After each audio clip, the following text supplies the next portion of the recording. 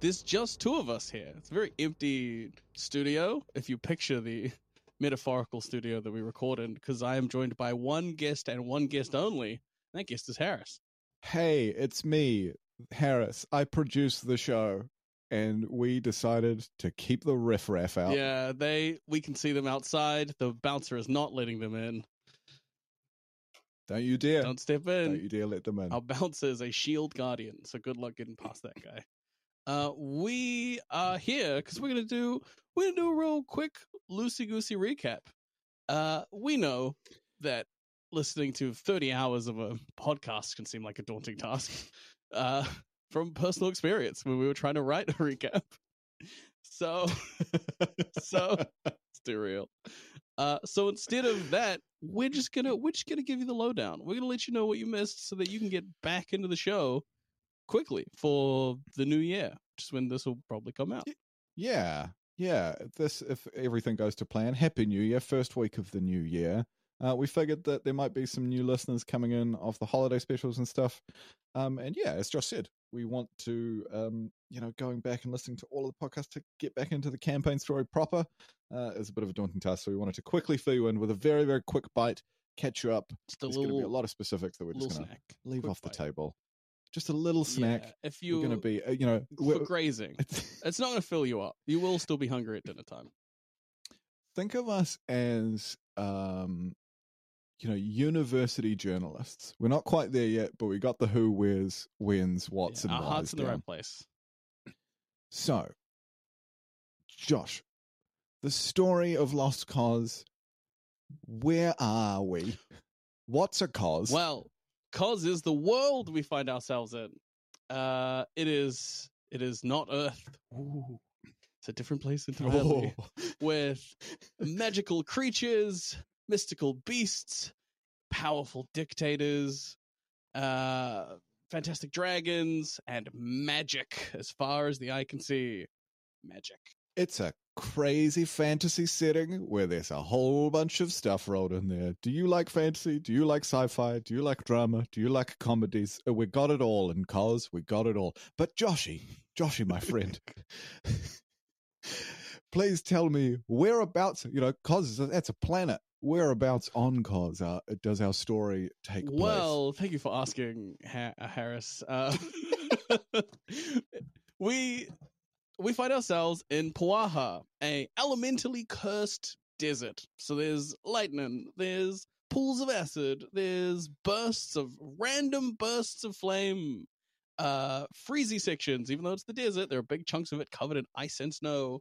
And then just like a huge, infinite lightning storm off in the distance. But we'll probably get there at a later date. Oh, this was specifics given early on in the podcast that I forgot about. And oh boy, that's scary. But Puaha, this crazy desert country that we find ourselves in, whereabouts specifically? Let's continue to drill down with the questions here Joshy. Whereabouts does the story take place in the first 30 episodes of this podcast? Oh, asking the tough questions. Really putting me to the fire. It's Titan, of course. A horrible city run with an iron fist by 5 dragonborn figures. Yeah, it's fantasy 1984. It's a pretty clear way to put it. They're the Pentorum members, the very, very powerful 5 draconic heads of this city, run this totalitarian state with an iron fist. Propaganda is alive and well here. It's not a grand old place to live. All the currency is controlled by them, so people can't even really leave if they want to. There's a whole bunch of horrible stuff to it, but yeah, fantasy 1984. That's where we are. If your neighbor goes missing, just don't ask about it. Did you even have a neighbor? It's unclear. You don't remember. The records certainly don't show it. And in this lovely setting we find ourselves in, this highly positive totalitarian setting of Titan. Positively totalitarian. Sandstone City. Who are the characters of this story? Well, we have... Who are our protagonist, antagonists? Our Our professional antagonists are Halcyon State Raised. Halcyon State Raised. That's me. That's who I play. I can do the voice great, but I'm going to do everyone's voices. Amazing. You've committed to that? Okay, cool. Why don't you tell us a little bit about Halcyon? Halcyon is a little goblin man. He's an older goblin man. And he is a pencil pusher to the 18th degree, umpteenth degree, to several degrees. He has spent his whole life in Titan and works for the Halls of History, the propaganda-driven museum of Titan. He is drunk the Kool-Aid. He loves this city. He loves the Dragon Queen, the god in which the city prays to. He is a real piece of work to deal with. But he's got redeeming features, I think. He's had a hard life. I think it's hard to know. Eventually, you'll love him. Is Harris's catchphrase for his character. You don't now, but you will. Yeah, he's tough to be around for a lot of the other characters, but there is a goblin. He is a goblin bard. He is a bard of eloquence, so he uses his words to magical benefit. But basically, he has long set goals to climb the ranks of the pin system in the city of Titan, which ranks the quality of citizen. So again, just a real fun city. I don't know if there's much more to say about Halcyon other than, he's a little goblin man, older, loves the Dragon Queen, is a piece of work. You won't like him to begin with, but you'll love him in the end. And he has the very noble profession of rewriting history. He keeps track of the in the halls of history, making sure all of the displays are up to date with the most recent knowledge that we have uncovered, which in Bois is the most recent knowledge that benefits the goals of the Pentorum there. Again, very 1984. Next in our roster, we have, I'm so excited to hear you do this voice, Squeeb? Squeeb! Yes, up here. This is what Squeeb sounds like. Well, sound like this. Squeeb is Bodian, which is a race that we made up for the show, because our friend Gale, who, again, could not get past the bouncer, so he's not here today, he wanted to play a cockroach boy, so we made a cockroach race called Bodians, which is based off the scientific name Bodians. I mean, of cockroaches. Anyway, he is a... I didn't know that. That's cool. I basically just chunked out the middle section of the scientific name and then put the ends together. He is a teen Bodian wizard. He is running a little jewelry store in the city and studying magic on the down low because Bodians not treated very well. What? Racism? In my D&D? Crazy. Coming from a Maori living in New Zealand? What? But how would I have the experience to write about such a nuanced topic?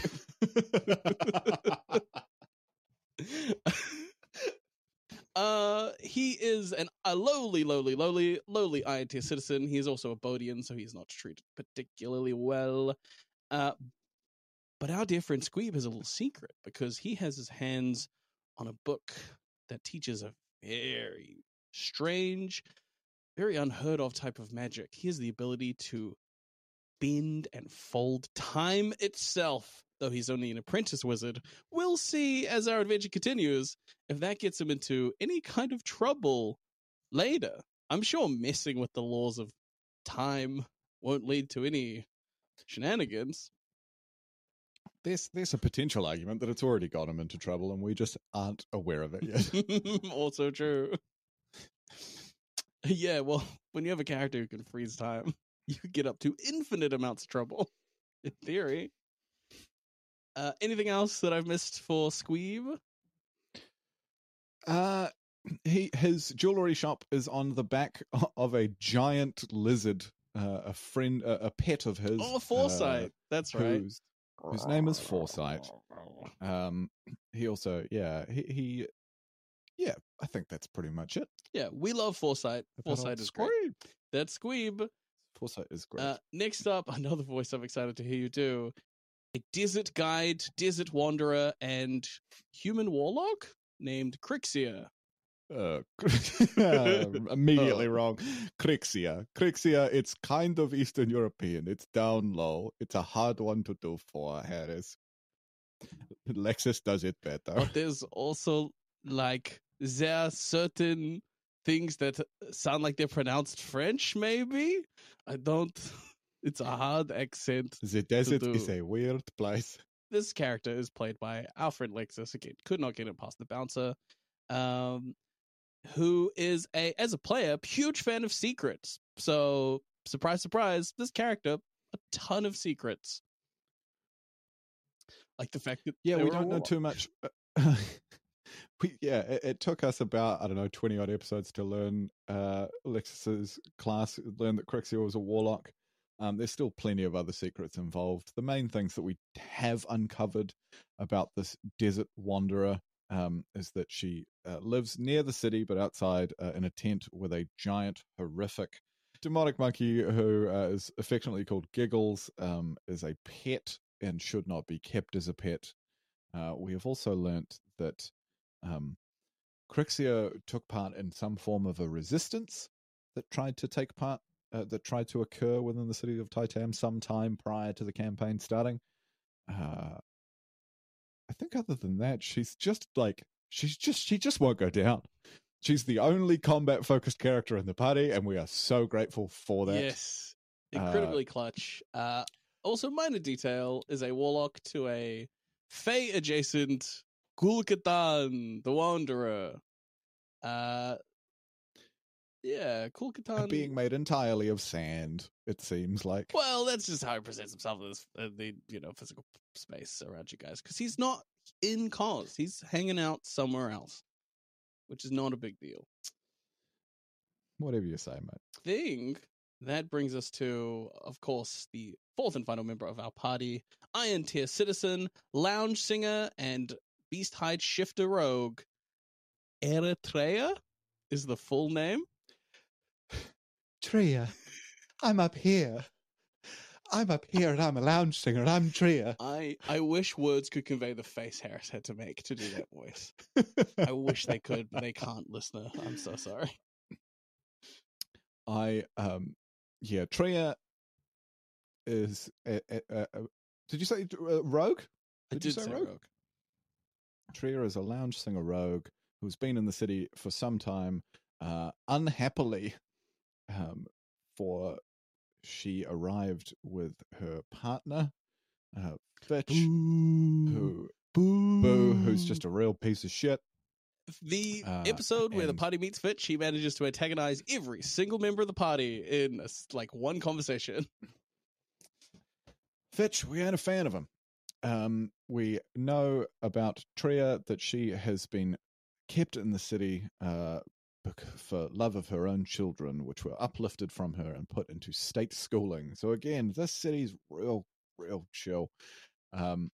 Fitch being the reason that happened, I believe, after she had left him to care for her children. In addition to that, because of that as well, for a good chunk of the start of this campaign, Tria and Halcyon did not get along. Surprise, surprise. Someone that really doesn't like the city and someone that really does didn't really enjoy each other's company. But they were forced to work together. What else is there about Tria before we start talking about how they were forced to work for anyone who together? doesn't know what a Beast Hide Shifter is, basically, Tria has the ability to embody animalistic traits. And early on, we decided that just meant she could turn into a full bear. Yeah, because, that's cool. Yeah. Come on, if you don't think that's cool, get out of town. Yeah, rule of cool. Maybe the number one rule at a D&D table. So yeah, we were all forced. These four characters were forced to work together. Well, not forced, but they were offered to work together after they all had met the Weaver, who is a eccentric archmage drow elf who lives in a city perpetually baking in the sun, and as a figure that enjoys dark and cold spaces, he has to make his own fun. And that fun revolves around getting innocent civilians to do needlessly complicated puzzles just to see him, which is something our party had to deal with. Yeah, I forgot about those. And man, they suck. But yeah, our characters all ended up of their kind of their own volition after all spending a night, an evening at a bar that burnt down. We all kind of managed to make our way to Vidir's tower, and Vidir offered the group of main characters, the party themselves, a mission, the big one, with specific rewards for all of us, things that meant a lot for each character. Again, through secrets, a lot of those things we still don't really know what they mean or why they mean.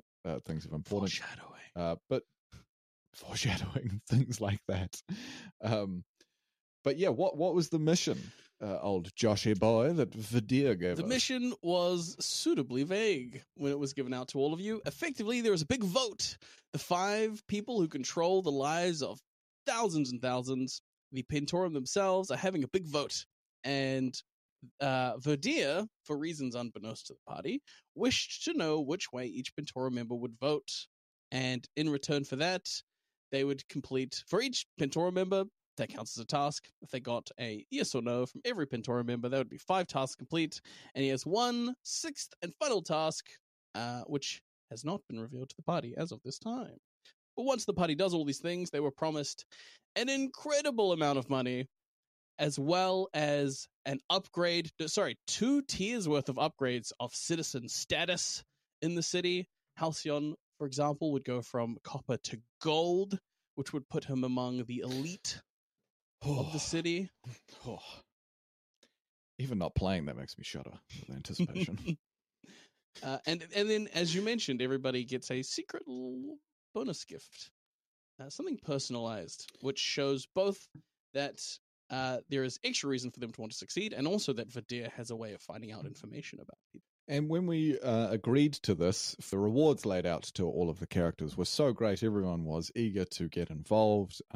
There was a stipulation put in that we all needed to work together. No one could attack each other or kill each other, because Halcyon, being a representative of the city, I was unsure about dealing with all the lower tier riffraff, but we had that sorted and we all set out on our path. Currently, where we stand, we've achieved kind of 2.5. So, Joshua boy, who are the Pentorum members we've gone and see? Priltash is the black-scaled, like inky black-scaled Pentorum member who is in charge of faith in the city. The party was tasked with bringing that dang cathedral down, the temple, the house of worship for the god of everyone who lives in Titan. And that was their task from her. And how did that go? Fantastic.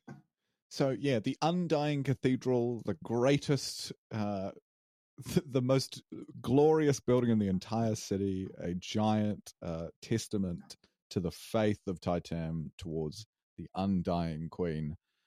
Priltash, the Pentorum member, wanted us, as Josh said, to destroy it, to galvanize the faith of the populace. So we had to make sure that no one knew about that happening. We collectively worked together to make sure that this would happen. We were given explosives to do so. We arrived, found the place empty, but found an important kind of priest who had managed to hold firm, and he was confused as to why there was no one there.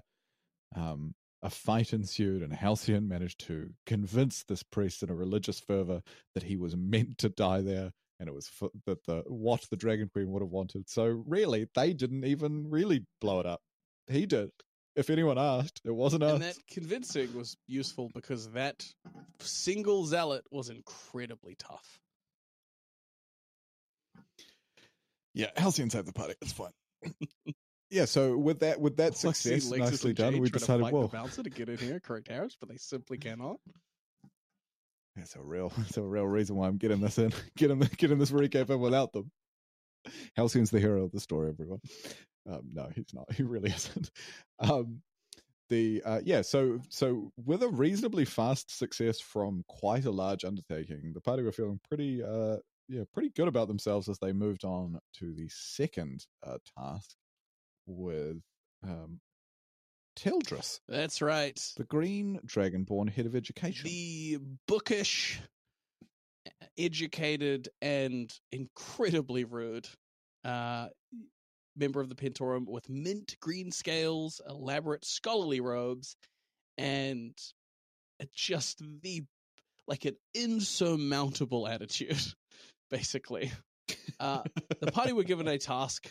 The task was to find a barrel's worth of spell ink that had gone missing right from under Teldris's nose. But that got complicated quickly, I believe. Yeah, the party started to do some investigating, and we quickly learned that we were really bad at that, especially because we had to investigate some rather frustrating characters. We didn't quite find a resolution or an answer because the party seemed to think that Teldris had made the whole thing up purely to make the deer look bad, the employer. She does not have a positive relationship with the deer. So that was kind of a half tick for the party, where we think we have successfully reached an outcome, but unless we make a decision with Teldris, it doesn't show up in the stat sheet as a W, let's say. I mean, so all there you is guys discussion need to do is around maybe framing someone or potentially going back to that sort of stuff. But yeah, we shall see. The options there are two options on the table, and they aren't looking great. To confront her and accuse her of not having had the ink stolen at all, or to frame somebody so effectively that Teldris cannot deny you've found the correct person. So while the party thought about that, we ended up having to go have lunch with the scariest of a bunch of very, very scary characters. Yes. We met Ombok, the opalescent scaled, a real workhorse of the Pentorum. They are in charge of security. They're a one-woman army, a paladin of the Undying Queen, who effectively asked the party if they were willing to die. Yeah. After the fall of the Undying Cathedral, Ombok was feeling a bit of pressure on security, having let that happen, not being made aware by Priltash that this was her plan. So wanted to make a quick and wide show of the strength that she still had leading the security, the Pentorum internal compliance officers, the Piku Guard of Titam. She wanted to put on an event, a Titam Games, a gladiatorial affair, and she wanted us to partake in this to make the guard look good, and to make them look as good as possible, we had to die. We would be resurrected, she did assure us, and if it wasn't for the fact that earlier in the campaign, Halcyon had been given a magic ring that meant he could tell if someone was telling the truth or a lie, we wouldn't have probably trusted her. But she did tell the truth, so we set that in motion. And then the Titam Games came along. But a few little details before the Titam Games, there's a few other sort of side characters in this story who I would be remiss to miss out. We had Prudence, who owned the purple worm that was burnt to the ground right at the start of the story, who was later found by Tria, who is a friend of both Tria and Crixia, two members of the party, and we also found out a member of the old resistance, and is currently trying to start a new one. The last radiant glimmer of hope that perhaps the Pentorum will be removed from their throne. We also met a small... we haven't even met them, technically, just a programmed illusion of them, of a old Bodian wizard named Squinton, who is supposedly the father and founder of time magic, who has acted as a mentor of sorts for Squeeb throughout his many time-based shenanigans. He's basically Magical Clippy from Microsoft. Like, hey, it looks like you're trying to cast a spell. But if Clippy was also a little sarcastic at times. Perhaps you should have studied or done more work before getting yourself into this situation. Is there anyone else you're missing? Anybody that's particularly important to you as a player, Harris? Or no one whatsoever. No one whatsoever. No. I seem to recall. I jest. There is a character who works within the Titam archives, a lizard folk woman named Celia, who seemingly, for some reason, is very infatuated with a little goblin that is Halcyon. Halcyon hates this woman and has on multiple occasions expressed the need and desire to somehow use laws to get her killed or removed from her position. It's a largely antagonistic relationship, which, to be honest, doesn't need to be as antagonistic as it is on Halcyon's end. But for hashtag Celcion? No. The community has really gotten behind hashtag Celcion, and I hate it. I love it as a player, as a character when I play the character. Man, I hate it so much. I hate it so much. And so we find ourselves at the Titam Games. Yeah, I think that is everyone of importance currently. Because as we approach... Oh, no, I'm sorry. You need to fill the party in with our favorite spy / ice cream salesman. I forgot to mention the fifth member of the party, Riz Beryllian, ice cream vendor, all-around good listener and super spy, potentially, who during perhaps the pinnacle of the disagreements between Halcyon and Tria, where Tria brutally struck out and kicked Halcyon,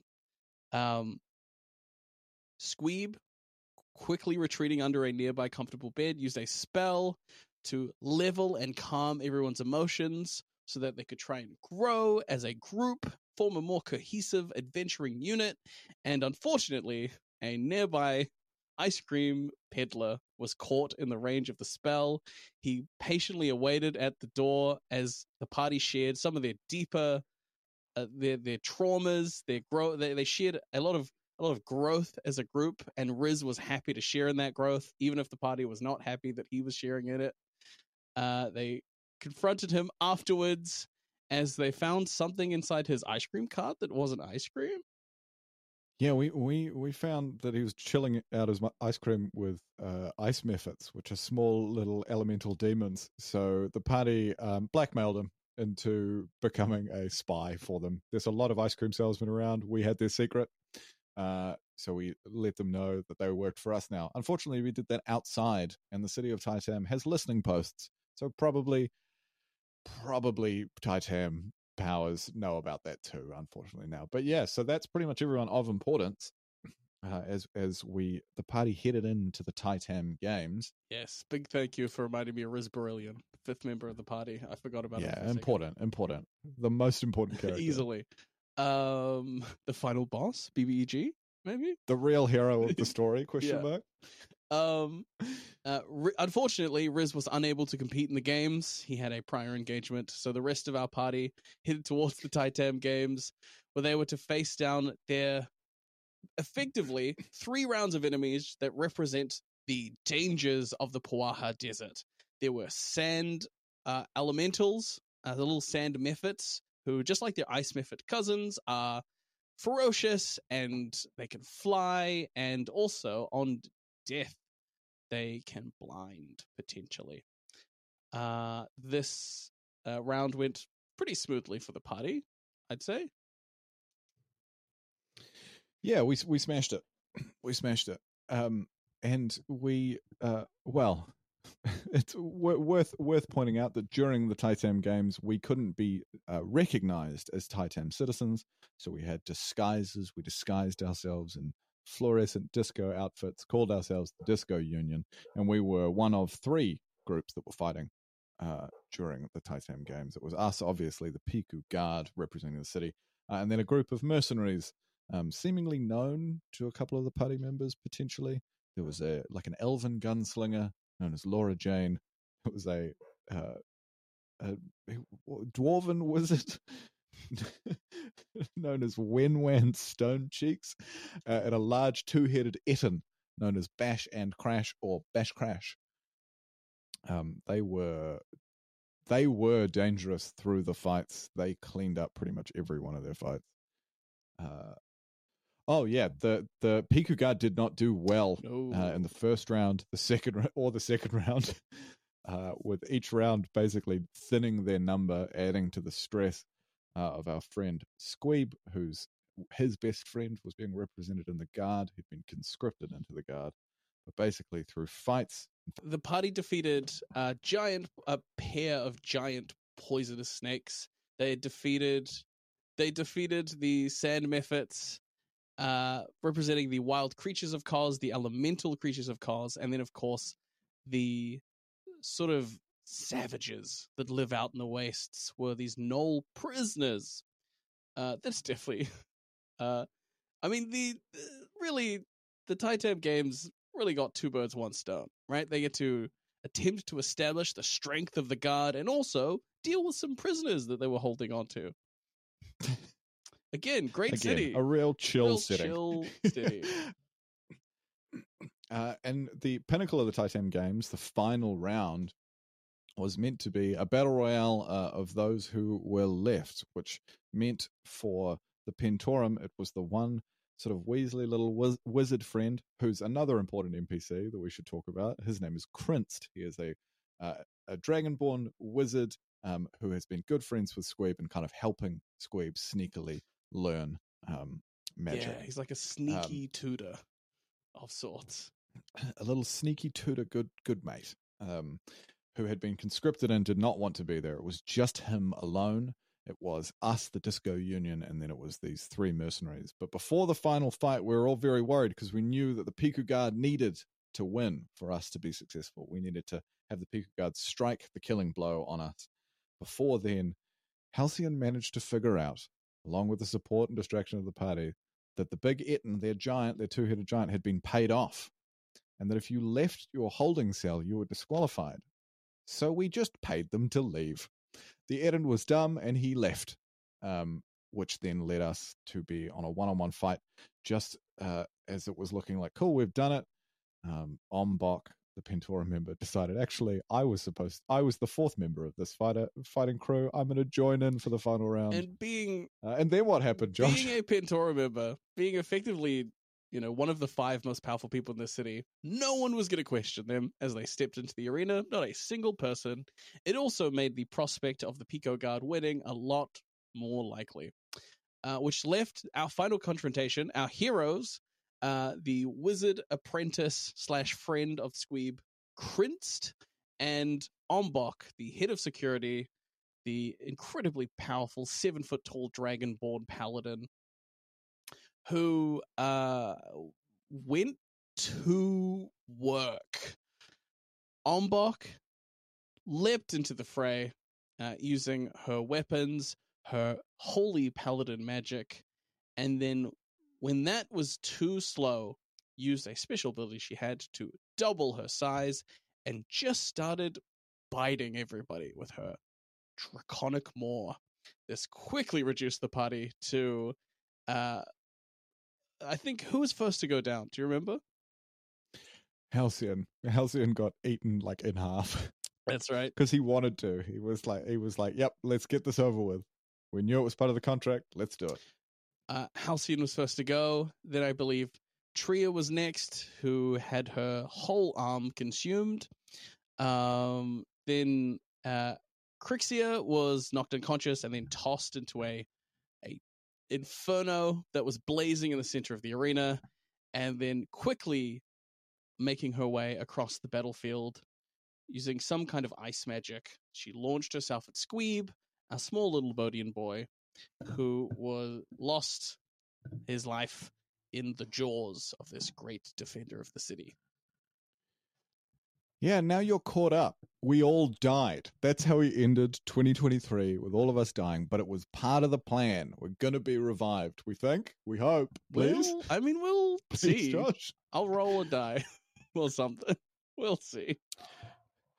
I would love it so much. We are. It seems highly likely we will be revived. We asked and we were told, yes, we will revive you after death. But it would be very funny to do if Josh, you decided as a DM, let's do a recap about a bunch of characters that don't matter anymore. Let me tell you, name another podcast that kills all the main characters in the first season. I dare you. And then does a recap about them. Yeah, and then did a recap about them kind of an just obituary. to sell it, just so that when I tell everyone that they have to make new characters, we get to record their reactions as they lose their mind. Well, there you have it. You are caught up. You know about the city of Titan. You know about the world of Kos, the country of Puaha. You know about the characters. Halcyon, the little goblin bard. Tria, the beast hide shifter rogue. You know about Crixia, the human warlock, and Squeeb, the Bodian, the little created race, the cockroach race, the Bodian time wizard. You know about important NPCs and everything that's going on in the story. So you can get stuck in with us as we get back in to the main campaign. We've got some fun stuff planned this year. And hey, go back and listen. It's worth it. I know it's a slog. 30 hours of D&D, but it's a fun slog. A creative fun slog. Calling it a slog seems wrong. It makes it sound like a chore. It's a party. It's a creative party. It's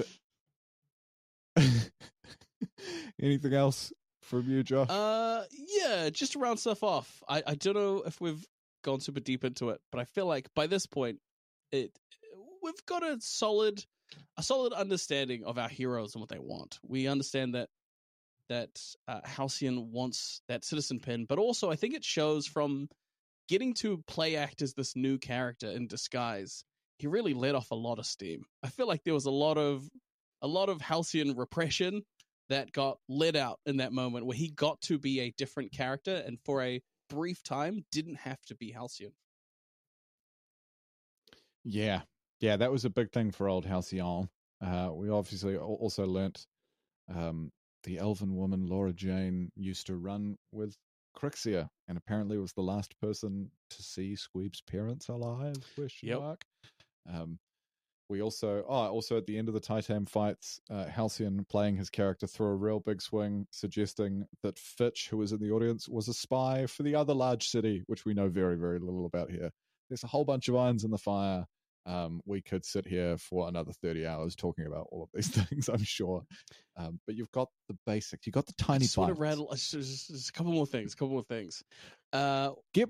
You're getting a feast of tiny bites. So many tiny bites. This is a charcuterie platter of tiny bites. We have Squeeb fucked around and found out with his time magic. He created a thing called Veil, which is like mental radiation. So he has learned that he has to be cautious when he's experimenting with his magic. With Crixia, we learned that there were consequences to her friend, her patron, meeting the party, as she used a little bit of Squeeb's time magic, an ability that definitely should not be available to her in the combat. Which, again, just raises more questions than answers about this character that she's playing. And Tria, again, has just solidified that the thing most important to her in this whole city is getting her kids back. And if this ragtag band of heroes are the ones that are going to help her get there, then she may as well. So be it. Then so be it. Cool. All right, you're caught up in a very, very little bites kind of way. So many little bites. Yeah. It's like dim sum. It's a great story. It's a great story. D&D is very fun. If you're not already, follow us on socials, at Lost Cause Pod, across all our socials. Send us an email if you want to get some more little bites out of us, at lostcausepod@gmail.com. If you're still hungry after all those little bites. Review us on iTunes or on Spotify or wherever. And we shall see you back on Friday for the start of the new campaign. Ooh. Well, no, the continuation of the current campaign. Unless everyone's dead, then it is kind of the start of a new Unless campaign. everyone's dead. Yeah, we might go somewhere else. Nah, I think we'll probably be all right, though. Right? Right, Josh? I'd love to go into it, but we simply don't have time.